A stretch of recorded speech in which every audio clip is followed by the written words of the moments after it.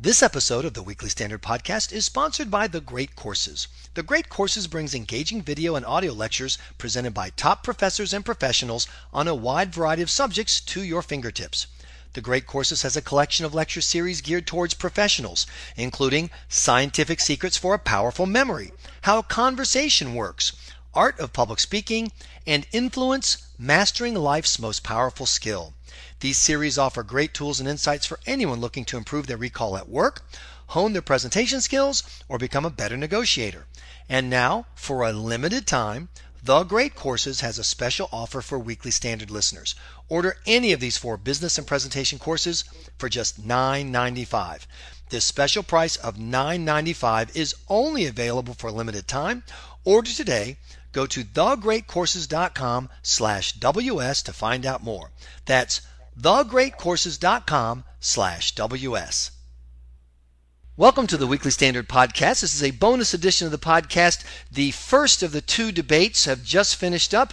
With us on the scene in Cleveland is the Weekly Standard's Jim Swift. Jim, how was it, first of all, being there on the scene?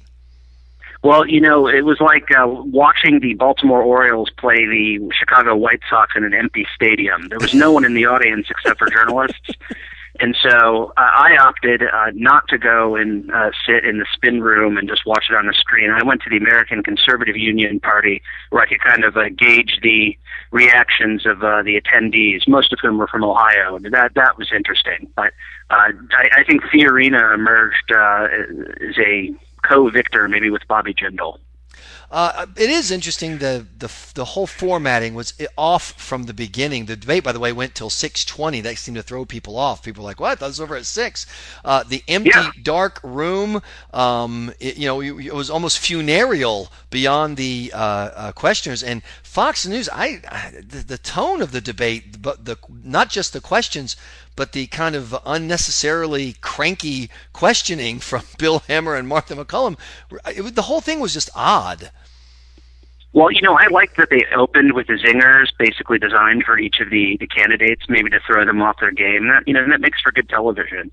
But you're right. And then it kind of turned into this Donald Trump hour. We're going to hear enough from Trump at the next debate. Like, who cares what the rest of them really think? I thought that was odd, but it had a slow, awkward start, and it kind of rolled to something where even the audience who didn't like Lindsey Graham liked his kind of comedy routine. He was like Triumph the Insult Dog about halfway through, and despite the fact that you could tell the audience didn't like him, they enjoyed his answers. And I thought it was, on the one hand, demeaning to ask the candidates about another candidate who wasn't even there, Donald Trump. But then again, the best moments of the debate, I would argue, came from there. Not just Rick Perry's kind of tough, manning up answer, but Carly Fiorina had the one line of the night everyone will remember. I didn't get a call from Bill Clinton before I got in this race. Did anyone up here get one? And that pretty much, that you could have stopped the debate right there. That was a mic drop moment. I mean, the audience was, I'd say, favorable to Fiorina, and they really enjoyed that line. It drew some of the loudest applause from the ACU crowd. I think we can agree that Carly Fiorina leaves this first of the 2 debates looking bigger as a candidate than when she arrived. Did anyone else accomplish that, leave by adding some political muscle mass? Not the people who needed to. I mean, Jim Gilmore, Governor Pataki, those types really had the most to gain from this stage, and honestly, they didn't. Santorum, I think, was kind of listless. He had some good answers, but when pressed on some of the harder questions, he tended to dodge. Same with Pataki. I think the third quadrant of the 15-minute quadrants that they had was basically, let's not answer the question and then give a long statement segment. I kept the tally. Everyone got dinged at least once. Gilmore, Pataki, Fiorina, and Santorum all got dinged twice, and dogs across the country were going nuts with the doorbell. And that actually helps Fiorina if only, if it's 7 men and women enter, 1 woman leave. This is, a Thunderdome helps the person who leaves. I think the person who really missed opportunity here was Governor Rick Perry, who did an okay job, but I think if he had really come out and owned it, he might have been able to drive part of the stake into the heart of, the Rick Perry 2012 ghost that lingers around him. He had. I think in my notes I noted that he fumbled early. He was slow, and he did have some really good lines in there, and I think he answered some good questions. But there were some times when you could see that he was stumbling, and I think it shows that he's been well coached, because you could see him come up with a transition, and that like your computer has a little loading icon. You could see in his face that he was loading, but he was still talking. There weren't the awkward pauses that he suffered from, and here are my 3 reasons, here are 1 and 2. Oh wait, I forgot the third. I think he's recovered from that, but still, you could there's still some loading going on when he's answering questions. Yeah, I think that will be to me, as someone who's kind of naturally predisposed, particularly because of his record. I think if you could get a guy with his jobs record as a solid political candidate out there able to handle the race, man, you'd be in a really strong position after this really mediocre recovery. But I still see a guy who I'm not sure he's ready. I'm not sure he's nimble enough to handle the fast-moving game of American politics in 2016. Bobby Jindal, on the other hand, I was pleasantly surprised that it wasn't just kind of white paper answers with a lot of, relatively a lot of detail for this format, but he actually had a little spark of personality show up. He did. You remember that sort of, considered to be disastrous response to the State of the Union, and that's how everyone kind of judged him going into this. And he did have a bigger spark and was livelier this time, and did have some good answers. I think to your earlier point, Perry failed by not succeeding. He needed to succeed, and he really didn't dominate. But I think Jindal and Fiorina emerged, in my opinion, as the kind of co-leaders of this first little kids table debate.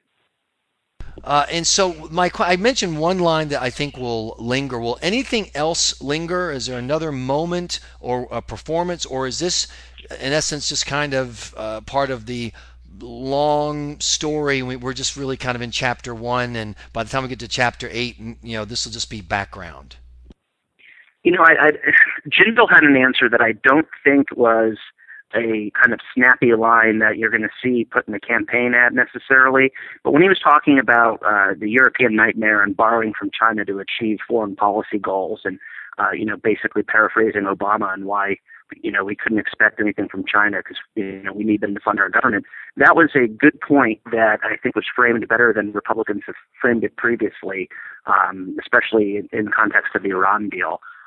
Which, if he can hone that down into a shorter soundbite in a future debate, I think could be memorable. One last question. You said you're watching it with Republicans. What's the kind of general mood about what they saw and about the field in general, about how things are looking for 2016?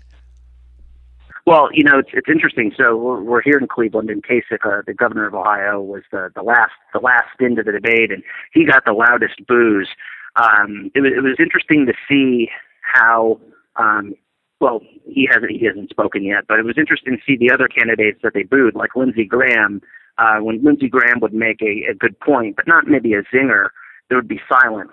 And, I think there was sort of some sort of cognitive dissonance there. Well, I like what he said, but I don't like Lindsey Graham, so I'm not going to cheer. But it was a very interesting melange of individuals who showed up at this. Jim Jordan, Raul Labrador, and then Grover Norquist all showed up too. Wow. So, we had little activists, families here from northeastern Ohio, and we had some big heavy hitters from Washington, all at the House of Blues. It was a party. It was a party, Michael. Anytime you're in Cleveland, it's a party. That's why it's Cleveland. Any city that parties so hard they set their own river on fire. You got to party with those people. Jim Swift with the Weekly Standard. Thanks so much for joining us from Cleveland with your report from the scene of the first of tonight's 2 debates. You've been listening to the Weekly Standard podcast. Please be sure to check weeklystandard.com regularly for podcast updates. I'm your host, Michael Graham.